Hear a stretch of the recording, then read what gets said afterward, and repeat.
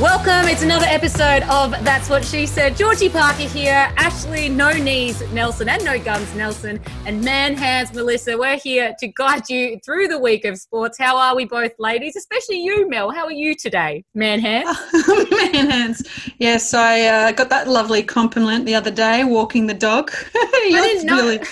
You're really strong. Man hands. When you say man hands, what do we mean by that? I've never noticed your hands to be manly. I mean, Nelson over there has carny hands. Carny hands, small and nimble. Yeah, small and nimble. Chipolatas, may I say. No, I was holding my dog at the lights crossing the road, and the lady next to me said, "Oh, you've got quite strong forearms and what looks like man hands." And I'm like, "Oh." A random said to you that? Yeah, because, like, look at my forearm. I've got very minimal fat on my forearms. Like, they're very strong. Pity that's not where we get a skin fold testing. No, that's exactly right. That's what I've said all my life. Can you imagine if this was my skin fold? Anyway. I'd love skin fold testing. That's the only place there on my front of my hand is where I'd want skin fold testing. Exactly. Mel, I have to say that you just need to embrace your hands and also your arms because inevitably they're good for something. Like my hands, they're so small. They are the perfect size for getting down the side of, you know where you always drop your car keys down the side, like near where your glove box is in the seat? Always you made a triangle for me. It is. But these hands, whoop, straight down there, pick them up like what about the important Pringle can? Yep. Yes, straight in. Straight in. I was out of man hands. You wouldn't be getting in there, man hands. No, I don't. I have to get Holly to get my Pringles out for me, or just whack them straight into my mouth. No, I was thinking you'd be the one I'd call for the elevator one. You know, when you drop your hands, you drop your keys in the elevator just between the shaft and the opening of the door. Never done that. Oh, right. Yeah, that's scary. When you can see them as well, they're just hanging there and they're about to drop down. No, well, Georgie Parker, I was going to say welcome to you, Michelle, because of course that is a nickname that I've given to you. And just to educate our listeners, I call you Michelle because no one wants to be Michelle when you think about Destiny's Child. So I always called myself Beyonce, and then of course Kelly Rowland's pretty cool, but you are the Michelle, and there's always a Michelle of the group, and it just seems as though today you are the Michelle of this group. I genuinely had her bullying me my entire career. Michelle, that's what they called me, Michelle. And I used to say anything and they used to go, they used to look at me and go, "Shut up, Michelle." So, look, there we are. But it's been a big couple of days in the sporting world. I guess in the last 24 hours, we've had an entire league, I guess, relocate out of Victoria. The AFL have left Victoria. We've got the A-League following. I was speaking to our gal Joe Weston, and they're hearing whispers that they're going to be heading up to Darwin as well. So it's going to be literally free of athletes in Melbourne. You know, we're kind of joking. There's going to be no one that's going to be pretending that I'm an AFL player to get a girl home with them. There's going to be players like local level footballers are going to be like, well, I'm the best AFL player in town. We're going to have a new set of jocks coming through. But it's going to be an interesting little environment there in Melbourne as, I guess, COVID's starting to have that second wave, which we hope, of course, is under control as soon as possible, so a bit more normality for you. But it's a strange feeling there for you as an athlete, I guess, with everybody kind of leaving. Yeah, I'm honestly, it's like, but I'm a footballer, soccer side, so it's actually quite funny to see all the Collingwood supporters, all the Richmond supporters, all my mates, like absolutely livid that Queensland could actually be the home of the AFL. And well, it is at the moment. They are ropeable. But how does Queensland get it? Why?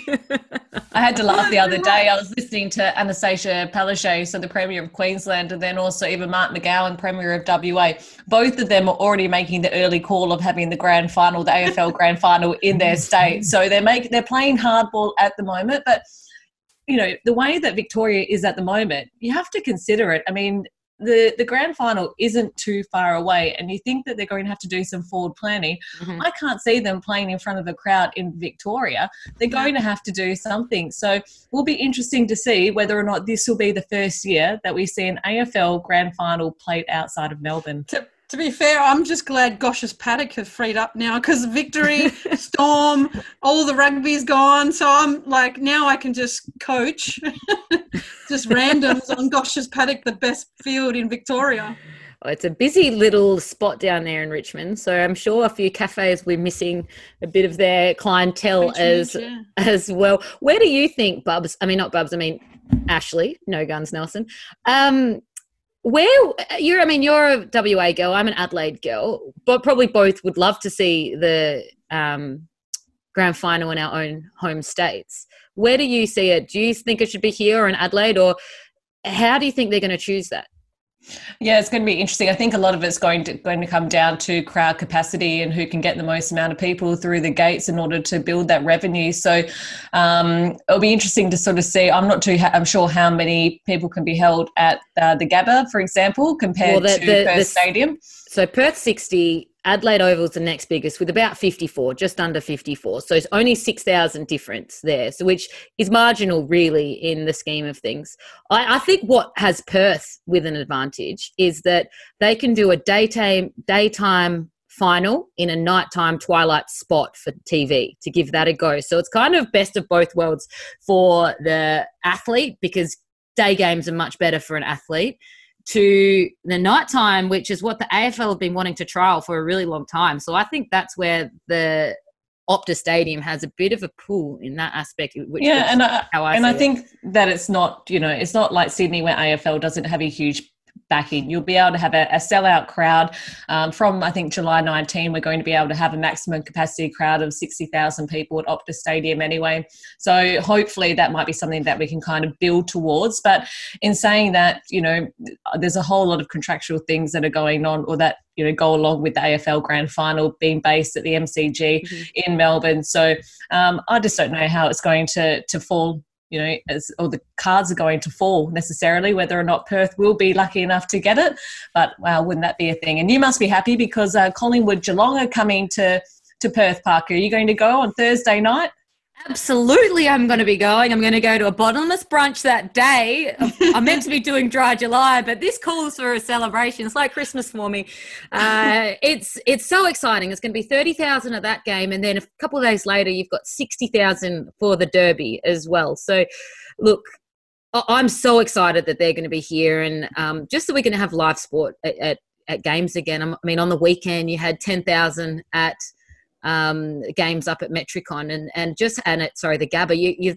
It's such a difference having real life crowds, real life reactions, and the sounds of the game. And I'm sure it helps the athletes themselves. I was speaking to one of the Freo guys and he was saying, oh, it sucks with no crowds. It's just like a training match. It's just like a local level footy that means as much as a real match. So it's really hard mentally, I guess, for them to get up, and you shouldn't need the crowd to get up, but it's a huge factor as well, I think, for them. I think the best part about having a grand final in Perth is that there's a lot of time for like a side bottom to get really wasted after a game and like just go rampant in the Perth time zone, and then like he could live extra long. Controversial. I think you'd be worried about the Eagles. It's the Eagles players we're still worried about. Yeah, exactly. That's right. Probably a fair call there. But we can move on. And this is something, I guess, before we get into we've got a couple of new segments, listeners, so you just stick on in. But before we get into that, and this is something that kind of slid under the radar a couple of weeks ago because we had some big name guests in, so we're too busy talking to the Gillies and the Archie Thompson of the like. So, but netball, they've changed a rule. They've got essentially their equivalent of the 3-point rule. They've got the 2-point rule that's come in, so you can shoot from anywhere on the field, on the court, I should say. But they didn't actually negotiate this with the players. It's just come in. They've just been told. None of the delegates got told that this was even on the agenda. That's huge. I mean, soccer's not one for ever-changing rules, and that's why it's such a world game, because they're not trying to tinker with it.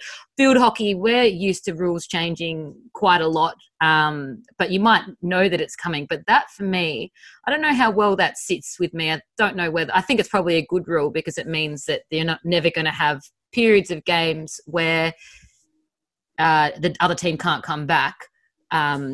But it just doesn't sit well with me that it was just no negotiation at all. It was just this is happening. I feel like it was one of those ones at the dinner table, like they've had this, random dinner party with the rule sayers and gone, you know what would be great? Sign it. Like 2 pointers outside. Yeah, let's go for it. And we won't negotiate with anyone and see what anyone thinks. No, random, of all things, anywhere on the court without a backboard is like, Yep. Bubs is turning into a robot again. Oh, I hate that. Zoom knows when Bubs is talking shit. It's like, stop talking. It's always like, cut her off. But Georgie, I have to agree with you though. I don't think I necessarily mind the change in rule. I definitely have seen across my career, as far as hockey is concerned, that rule changes can be beneficial. I mean, when I first started, we had you weren't able to play on with the ball, and when that got introduced, it completely revolutionized the game and made it so much more enjoyable to play and also watch. So I do think that there's space and time for introducing new rules like this, but the way that they went about it probably wasn't going to harbour good relationships between the players and then also the powers to be that were sitting around that dinner table that you're talking about, Mel, making decisions. So I think that was communicated, though. I know Nat Medhurst, who's part of the Players Association, sent out a letter saying how that they were disappointed that they would accept that the rule had been changed, but in the future they would like to be consulted about it. And I think that was an important letter for the Players Association to send out so that, you know, they can be heard and they are part of the process. And it surprised me a little bit because I think netball usually is quite good at consulting their playing group and developing the game hand in hand. So it did surprise me that did come out, to be honest. But it will be interesting to see. I mean, netball I think is not too far away. August, I don't think they've released a schedule yet, but it's looking about then that they're going to get back to playing. So it'll be fascinating to see how this impacts the game. My only concern with it as well is that will this change internationally? And are we playing a game with this 2-point rule and practicing playing with a 2-point rule when you go to international competition? That's not going to be put into place. So I do have some reservations from that perspective. I'd like to see a slam dunk rule thrown or a bit of contact for a change. Yeah. What is half contact nowadays? But Nat Medhurst as well, due very soon to have a little baby. They, over at Collingwood, those girls are very fertile. There are so many girls there that are pregnant in that netball program. And so it's exciting. And it's probably the best year for them to do it. It's probably a really random season. So pop one out and then go back and play, I guess. That's what I keep thinking of Chloe Esposito giving up the Olympic Games to have her baby and then getting a second dip at it because of COVID. It's very fortunate. For her it is. And then you have the other way of others being hanging on to the Olympics to have children after it and then going, hang on, I've got to do another year, and then it's another 2 years, so you're having a baby. So I think of it the other way as well. So it's very lucky for some, and injuries, another one. If you're doing an injury now, you're very lucky because you've got another year. But so I guess it's the way you look at it, swings and roundabouts, right, with those kinds of things. Now, I mentioned earlier on our show that we've got some new segments, and they're very exciting segments, everybody. So you've got a new one there, Bubs. What have you got cooking? I'm going to call it the Spud Awards. The Spud Award. I'm a potato. Oh, there you go. What a great sting. I was waiting for that second part. I know you. I wanted the whole thing. All right, I'll go. Put our listeners to sleep. I'm a potato. I'm not a carrot, an olive, some broccoli, or a tomato. Well, there we go. So, just a potato. And all the parents online and watching on YouTube will definitely know this song very well because anybody who watches ABC Kids knows that song very well. A family of potatoes. But we're going with the good and the bad of the potato. We know it's a very versatile vegetable. We know it can be anything. Up there with the best. I mean, you know, you're either a gnocchi person like me or a boiled potato for the very worst of the week. Clearly, that's the worst potato. I mean, it's the worst potato. And I don't know if unless you're making gnocchi, unless you're chucking it in. Yeah, but then that's not the final product. And it's actually very funny. Do you remember this, Nelson? Yes, we're on the way to Commonwealth Games, right? And there were this couple of guys on the plane as well that were kind of working for Channel 10 and doing like a Roy and HG kind of style guys, right? And they were interviewing some of us on the plane. It was quite exciting. And they had one of our girls, Em Smith, was on the plane. And I don't know why. I don't even know the question. She's from Crookwell, which is actually home of the potato. So that's how it came up. That's how it came up. And she was asked, what is your favourite potato? And she's the captain of the Hockey Roos now, and she's had a lot more media training than what she had at that time. And I think she just panicked, didn't she, Parker? And her response was, boiled, her favourite potato. The queen of potatoes from the land of the potatoes said that she loved nothing more than a good old boiled potato. And I went, you could have given any other type of potato, and it would have been better than a boiled Technically, potato. she is right, though. It is the foundation for all the other potatoes. You can't have gnocchi without a boiled potato or mashed potatoes. No, but you don't say what potatoes you have. The finished product is a boiled potato. No, you don't. I will say that. That's what my grandpa used to feed me, but he was around during the Depression, so that's why that was a luxury too. Exactly. So anyway, tell us about the potato award. Okay, so the potato award. So this segment is all about. Give us your potato award. So now if you've got the worst performer of the week, so something bad, you're the boiled potato, or the pinnacle, so a very good performer is the fries. Now could we potentially could rank things as well? Could we go, well, look, they weren't fry level, but they might be potato cake. Level. Yes, potato cake.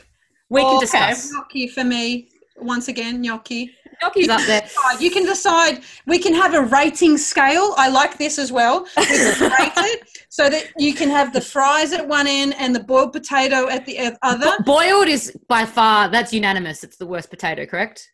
Yes. We're unanimous the most boring. Unless you're Emily Smith, and then that's your favourite. But she's not on the podcast, so we can all agree that boiled potato is the worst, and then we can work our way up and have the conversation about what the best type of potato is. But I think, fries are definitely up there, or at least beer battered chips. Okay, so for me, this week, I'm going to give you one and then the other. So I'm going to give you our top mark. So the fry level this week, I'm going to give it to, excuse me for talking a bit of football. Wait. Guys, I know we're spitballing. It's a new segment. Should we do boiled first? We want to end on a high, right? Okay. Do you want to do worst of the week? I don't know. My boiled spud is Sam Newman. End of story. Sam Newman this week. Spud. Probably every week, actually. But anyway.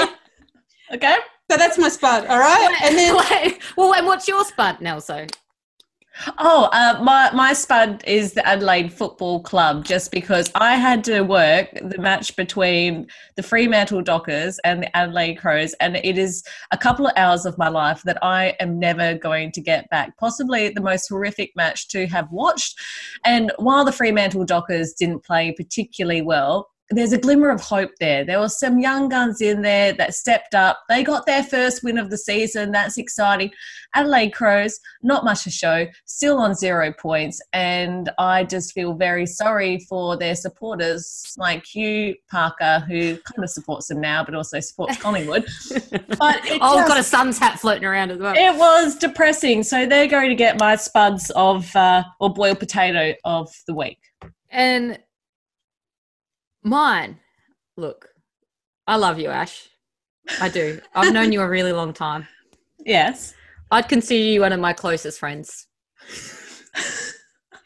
Sam, But Wait for the knife. where do you get off thinking that strawberry milk is better than chocolate? And I tell you what, listeners, this is what Ashley, No Taste Buds Nelson, has tweeted. I challenge you to name a better flavoured milk. And she's popped on a picture of strawberry milk. And look, chocolate says hi. No, look, it's not all right. It's not okay. To you.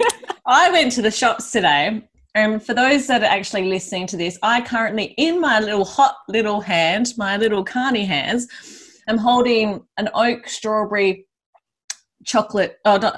milk drink. And I just thought, you know what, there's nothing more refreshing than a strawberry milkshake. And, you know, I love a McDonald's strawberry thick shake as well, particularly when you're hungover. It is just so refreshing. Anyway, I put it out there for the world to discuss. So I just left it on my Twitter, and I've never had so many photos of different flavoured milk pop up on my Twitter account. Clearly, people are bored and sick of talking about the coronavirus, and all they want to do is discuss what their favourite milk is. Well, you're wrong. And anyone that likes chocolate just doesn't want to go on an adventure of flavour. See, I took it opposite, because I was thinking I love strawberry milk, but I went, you were like you were saying oak is the best. Well, I was like, Big M. No. Yes. No. I understand that. No, I'm not talking about the brand, just the flavour. No. Strawberry is not. Okay. Strawberry is not the peak TV1 flavour. here, Georgie. We can move on, because you're both boiled potatoes. Next, it's wrong. And I can tell you right now, I just said chocolate says hi. I've had 21 likes, huge hits. You've had 8 on yours. But it speaks for itself. Thank you. Move on. Who's the fry of the week? Sounds like a Michelle comment. It's definitely not Ash Nelson. Well, for mine, it's a couple of young guns in the EPL. So I was thinking, a lot of times when the champions have been crowned and all that sort of hoo-ha has happened, a lot of young guns start making a lot more field time, and a couple of them have actually come to the fray. One of my personal favourites, to be fair, Man United player. Look, it's been a while since I could actually boast about being a Man United supporter, but this young kid, Mason Greenwood, scored 2 against Bournemouth, and he's going to be an absolute gun of a player. He's only 18 years old. And then on the other side of the coin, for the Liverpool fans, because I can't miss out on the Liverpool fans, because I know all you are hating on me being a Man United fan, so I'm going to throw in this Scouser of Liverpool. He is Liverpool born and bred.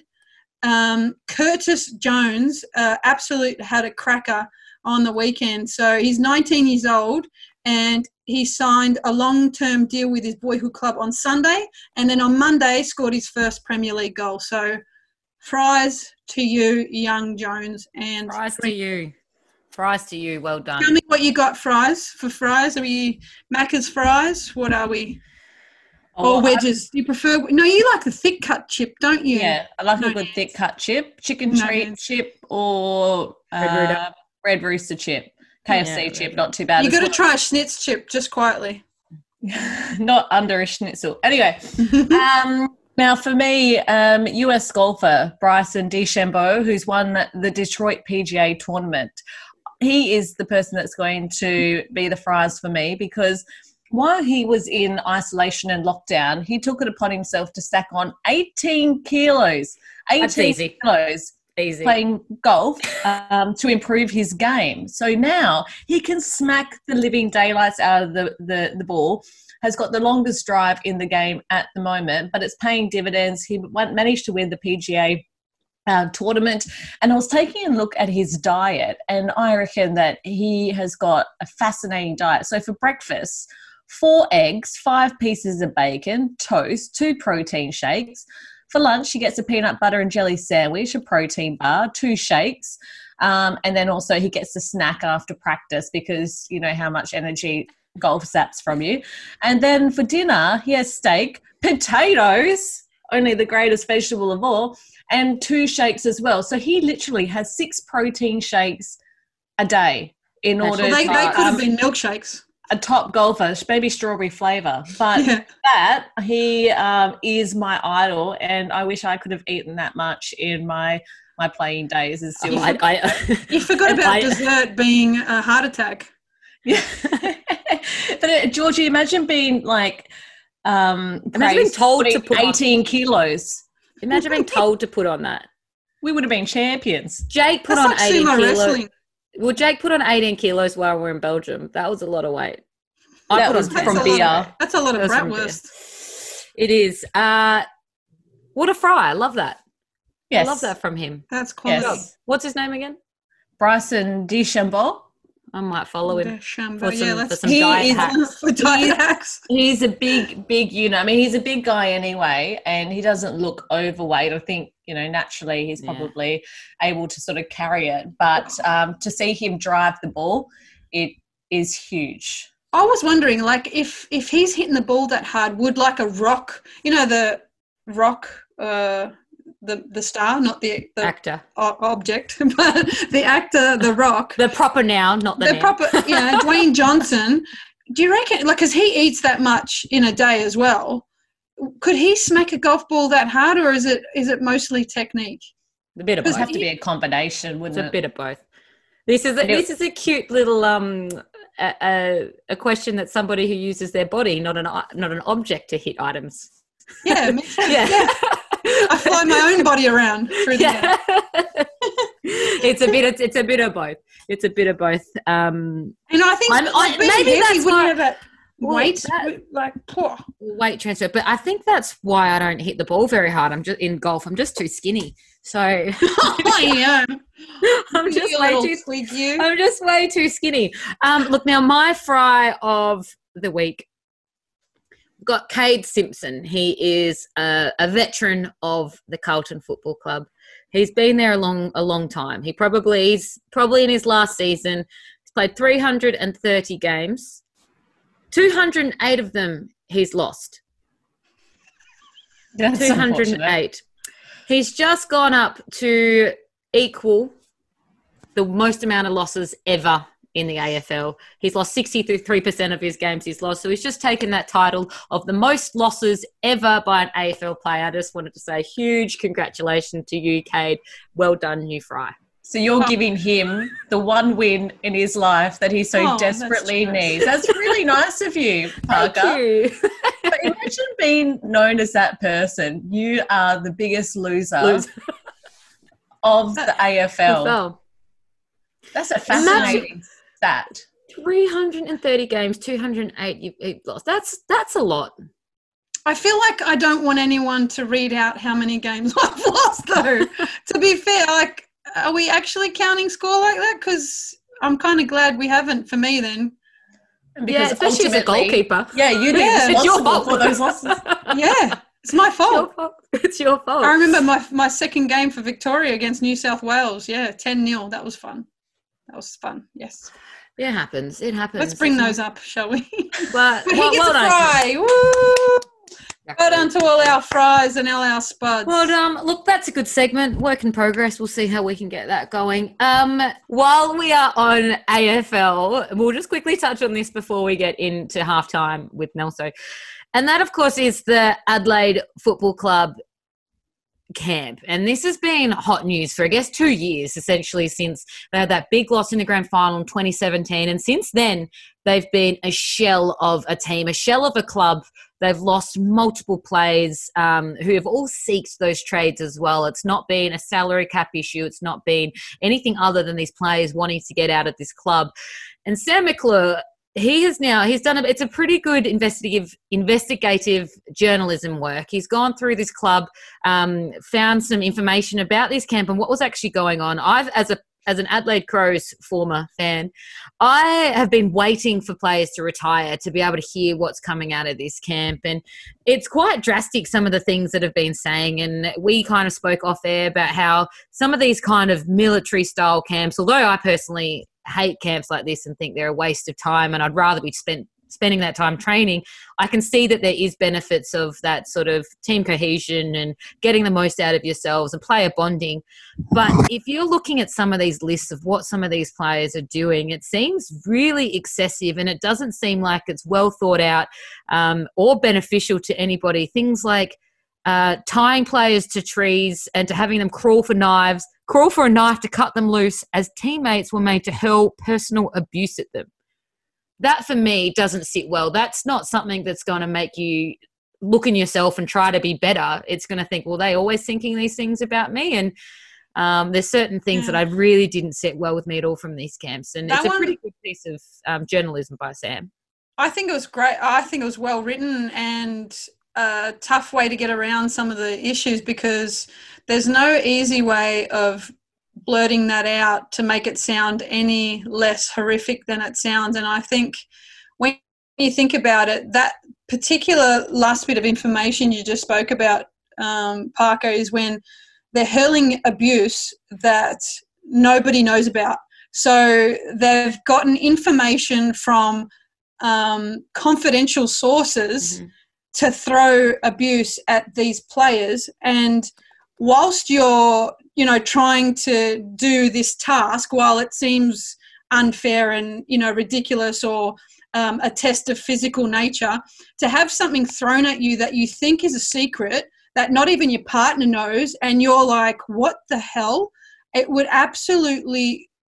could actually produce like a PTSD sort of anxiety that could break you down, not only mentally but physically as well. And to have that happen in that sort of environment, like who has told you this? And you're starting to question everything that you build as a team because somebody has spilt the beans about you and something that you've done in your life that you're probably not very proud of. And they've just blurted it out like that, and you're like, who has cut me deep here? And you just start to wonder what the hell has happened. It even goes deeper than that, isn't it, as to how far do teams go to try and improve, and how do you get the right balance? It's a fine line between pushing people and pushing athletes, but also turning into what essentially is workplace abuse. For those Adelaide players, that's their workplace. And when they're getting personal abuse thrown at them, that would not be appropriate. That would not be okay if it was an office job. And I think that's where you've got to draw that line of distinction. But it is hard, I think, with sport, because I think there are times that different teams and also individual sports and coaches get away with a little bit more than what they might naturally in a workplace environment. And sometimes that does need to happen in order to get the desired outcome to a certain extent. But when personal information is used to the detriment of the person, I don't think that that's appropriate. And more than that as well, it did seem like they were deprived of appropriate medical care, which is concerning for me. And then the final statement as well was Bryce Gibbs saying that he had been on a lot worse camps, including ones from Carlton. And I went, well, what else is going on at these football camps that can almost be described as a hazing of sorts in order to either introduce those players into the stuff. But as you said, Parker, obviously it didn't pay dividends because they have been a shell of a team, and now there is something culturally wrong going on at Adelaide Crows where they are not getting the desired performance, and they don't look, as I said earlier in the podcast, they don't look anywhere near it. They have had a number of players leave the side that should be good players and be in that side still, and they've just decided to up and go somewhere else. And I think that kind of indicates that they're in trouble. Oh, yeah, absolutely. When players don't want to stay there, that's when there's a huge trouble with the culture.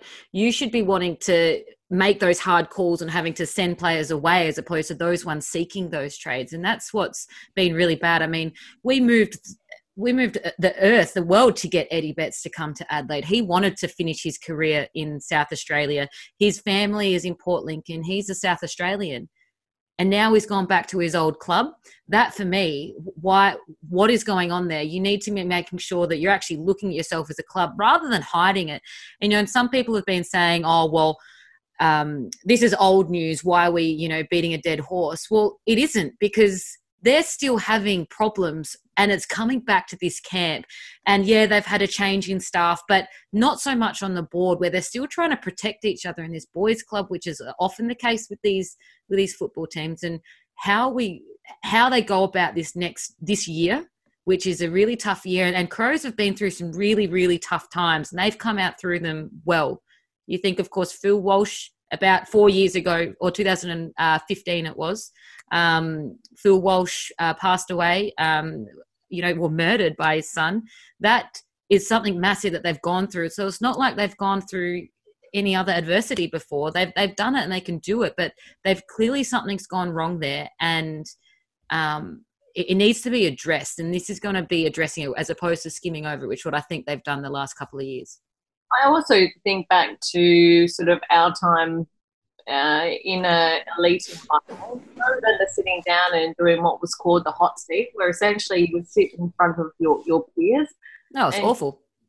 Tell you what you're doing right, what you're doing wrong, and it would be on a personal basis as well, not just your performance on the field, but what are you doing off the field that is impacting on yourself being the best player that you can be, and also how you're impacting and to the detriment of the team. And that wasn't easy to sit through. That actually did get quite personal.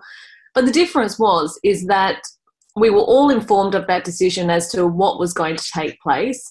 It was done with a psychologist that had the credentials to do so. And this is where they haven't got that. They didn't have that. And I think that, we handled that quite well in a very difficult circumstance and setting, and it had to be done. It was all about improving communication, but they didn't have it. It was concerning that it was run by somebody that wasn't really qualified to do so, and maybe they're seeing the repercussions of that now. Do you think they just watched the movie? I'm not joking about it because it's terrible, but it sounds like they've watched a movie and just implemented everything from like a SEALs training program that you would see on like G.I. Jane.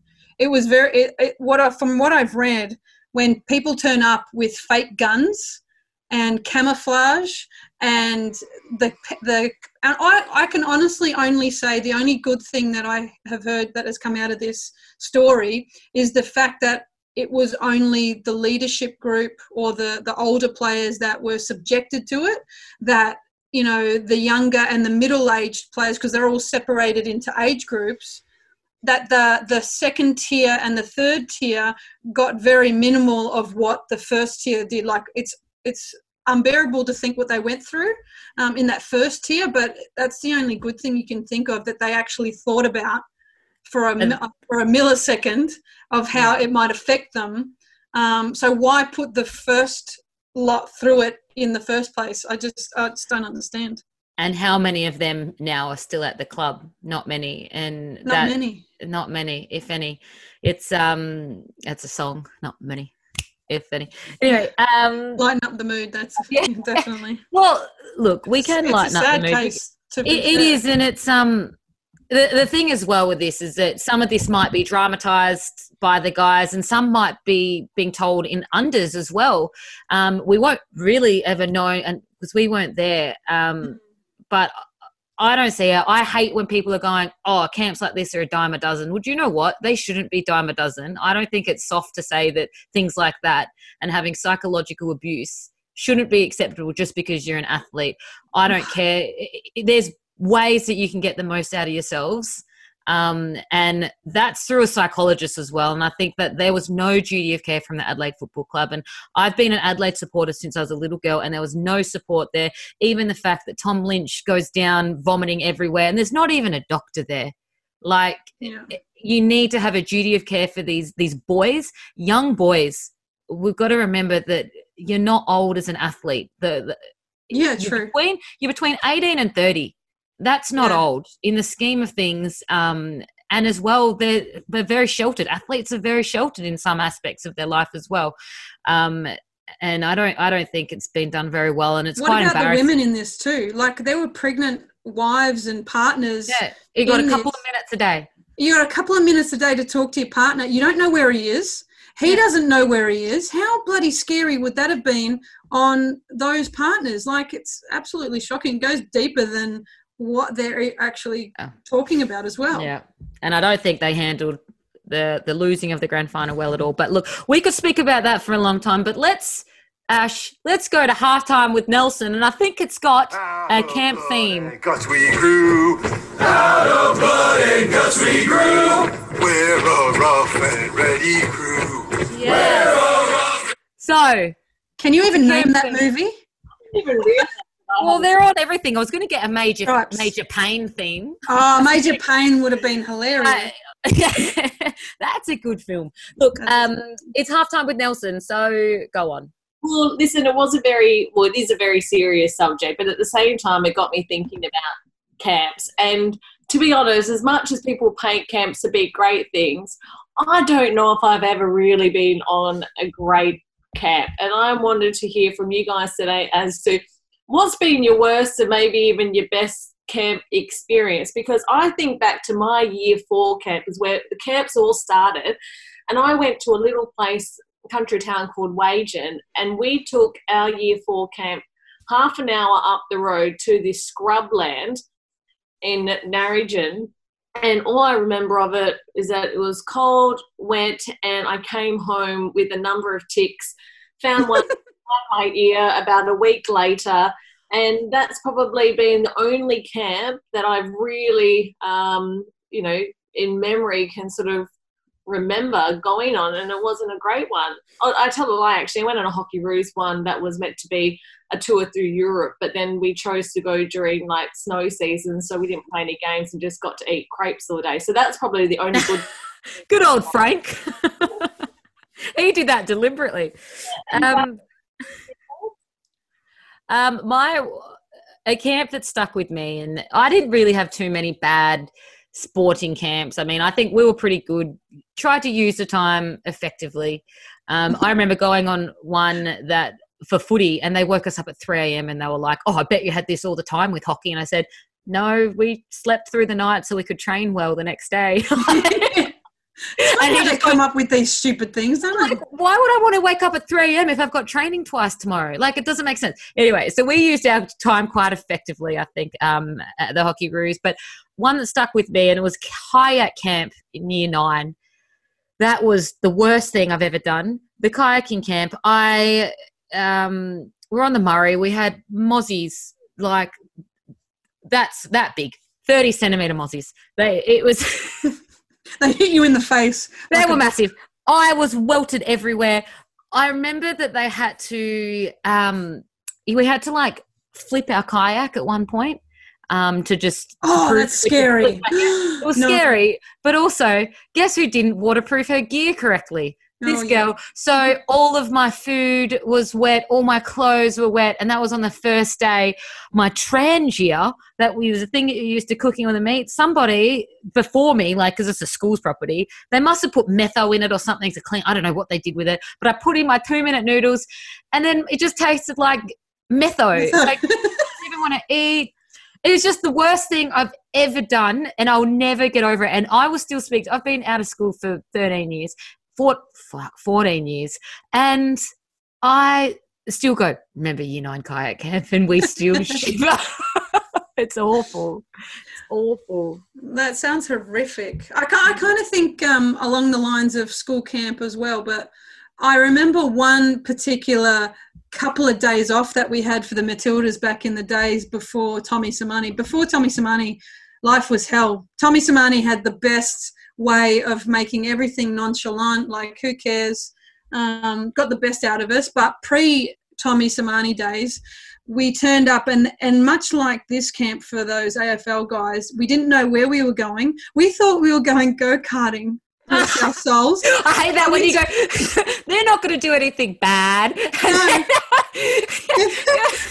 No. Bloody hell, we turned up to this desert. It was like, I'm not talking, we were at the AIS at the time, so we must have driven outside of Bruce. I don't know how far away out we were, but it looked like barren desert with mountains and stuff, and we thought, what is going on here? And it was an orienteering course.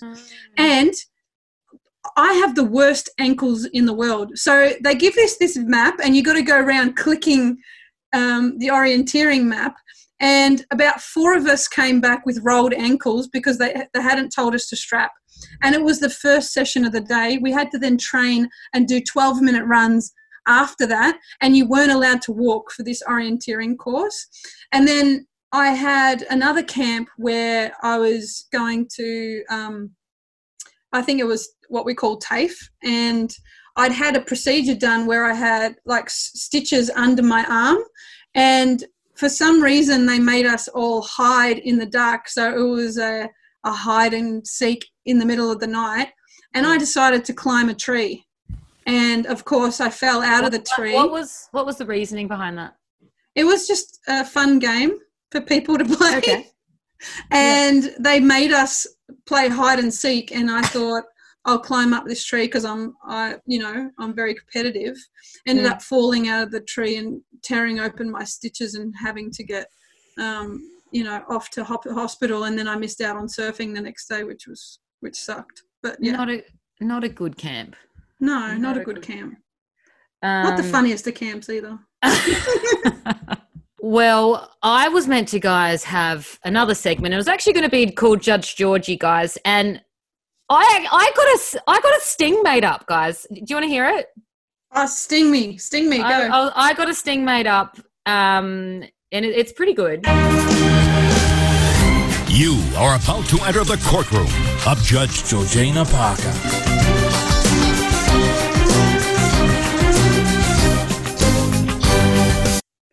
Pretty good. Gotta give a shout out for that. Who did that? That's Dino from our content team. I said, Dino, look, I need this. This is really important stuff. I am Judge Georgie, and I need a sting for it because I need people to really respect me and my decision. But do you know what, friends and family who are listening, Mum, that's about it. We have run out of time, so I can't even use it this week. But next week, there is going to be a Judge Georgie segment, and you want to know about it because I'm here making all the hard decisions. Yes, Nelson, your hand is up. It is. I just feel as though you can be Judge Georgie for our tweet of the week. So you can still incorporate Judge Georgie. Oh, okay. All right, I'll just play it again, guys, because we have tweet and... You are about to enter the courtroom of Judge Georgina Parker. I love the twang of Aussie. It's pretty serious. I'm a judge. I did 1 year of law school when I left school. So look, I'm all about it. So we go straight to tweet of the week because I seem to have spoken for too long. I found this so funny, and I sent it. I wish at times like this that we didn't replace our Joe Weston with Ash Nelson, because this is very much targeted towards her. And it's from somebody called Melanie Bracewell. And Melanie she's from New Zealand. She's just a comedian over there. And she said, there is a hot and unhot for tall girls in high school, and it was determined by whether you were a goal shooter or a goalkeeper. I was goalkeeper. This tweet will make no sense to my American followers. and it's true. It's so true. Everyone wanted to be a goal shooter. Nobody wants to be a goalkeeper. Nobody wants to be a goalkeeper. And it was quite... Look, I'm still here. Like, you saying a goalkeeper, I am a goalkeeper too, so... But in netball especially. And you kind of have that. You had, and then she wrote underneath and said, and you just live your whole netball career being like, thank God I'm not a wing defence. My question, like, where on the scale does the wing attack, wing defence and centre kind of... Well, I personally think that goal attack is the fry. Goal shooter is the wedge. Everywhere in between until you get to goalkeeper, whatever your fancy of choice. And then the boiled potato is the goalkeeper. Yeah. I mean, you don't even get to the good part. You don't even get to go down that end. you get a lot of airtime if you're in the circles. So I think that's why you want to be there. And this is me being Judge Georgie, of course, that I get to make this, and this is final. So don't bother. And you can't even slam it, or you can't even block shots or anything, can you? No, you just stand there with one arm up. And I messaged it to Jo, and she said, well, what did she say? She said something quite funny. She was quite a little bit offended, of course. And then she said that, well, because she's a goal defence, of course. And she said, well, we're at least the fit one. The goalkeepers are just in 1/3 and they're not fit. I was like, okay. Okay. Misprotected. What's your tweet of the week, Ashley? Did you have one or? Oh, not really. No, the only thing that just in response to my earlier tweet of how good chocolate. So I keep on saying. You've said that multiple times. That's a Freudian slip. Strawberry milk. How good strawberry milk is. Burke's Best Bets. Don't know Burke, but g'day to Burke Best Bets if you're listening. He says oak strawberry is MVP 100%. So, no, that's a shit tweet of the week. There you go, Judge Georgie. I thought that you might appreciate that. Well, it's wrong, and that's illegal. You're in prison. Well, you owe me. I'm gonna ramp it up a bit because obviously I stole this tweet from Georgie Parker because she posted it in our chat group. But I would have read it because it was on my Twitter feed when I looked at it a second later. Adelaide United posting an update on their goalkeeper situation. We wish to advise goalkeeper Isaac Richards will depart the club to pursue a career in mixed martial arts, MMA. All the best, Isaac. That is like the most randomest of, tweets, but what a swap. I don't think I've ever seen a goalkeeper turn into an MMA fighter. Although I did do a good job at our MMA training with Melbourne City, I might add, everyone gave me credit for it, that I should change sports because I built a house really nicely. But I have no idea what that meant. Go on, Ash. Sorry. I said it's your big forearms and your hands. That's right. My man hands. Build a house. I'm so uncomfortable with the amount of hands showing at the moment, so I hope nobody's watching this on YouTube. And on that man hand, it is MMA is not the switch that you'd think from a soccer player or football player. You think that's more of a rugby league kind of job. But look, good luck to Isaac. Good on him. Strawberry milk is not elite. Vanilla's better than strawberry. Judge Judy's final word on that. And there isn't even a vanilla. Vanilla is so underrated. Anyway, we could discuss that on another time. Thanks, everyone, for listening. I'm going to shut off the mics of these two idiots, and we'll see you next week. Make sure you like and subscribe. Tell your mates. Send it to your mum. Do all the things. If you're going to have a bet, do so responsibly. And we'll see you next week. Bye-bye. Don't shut me down.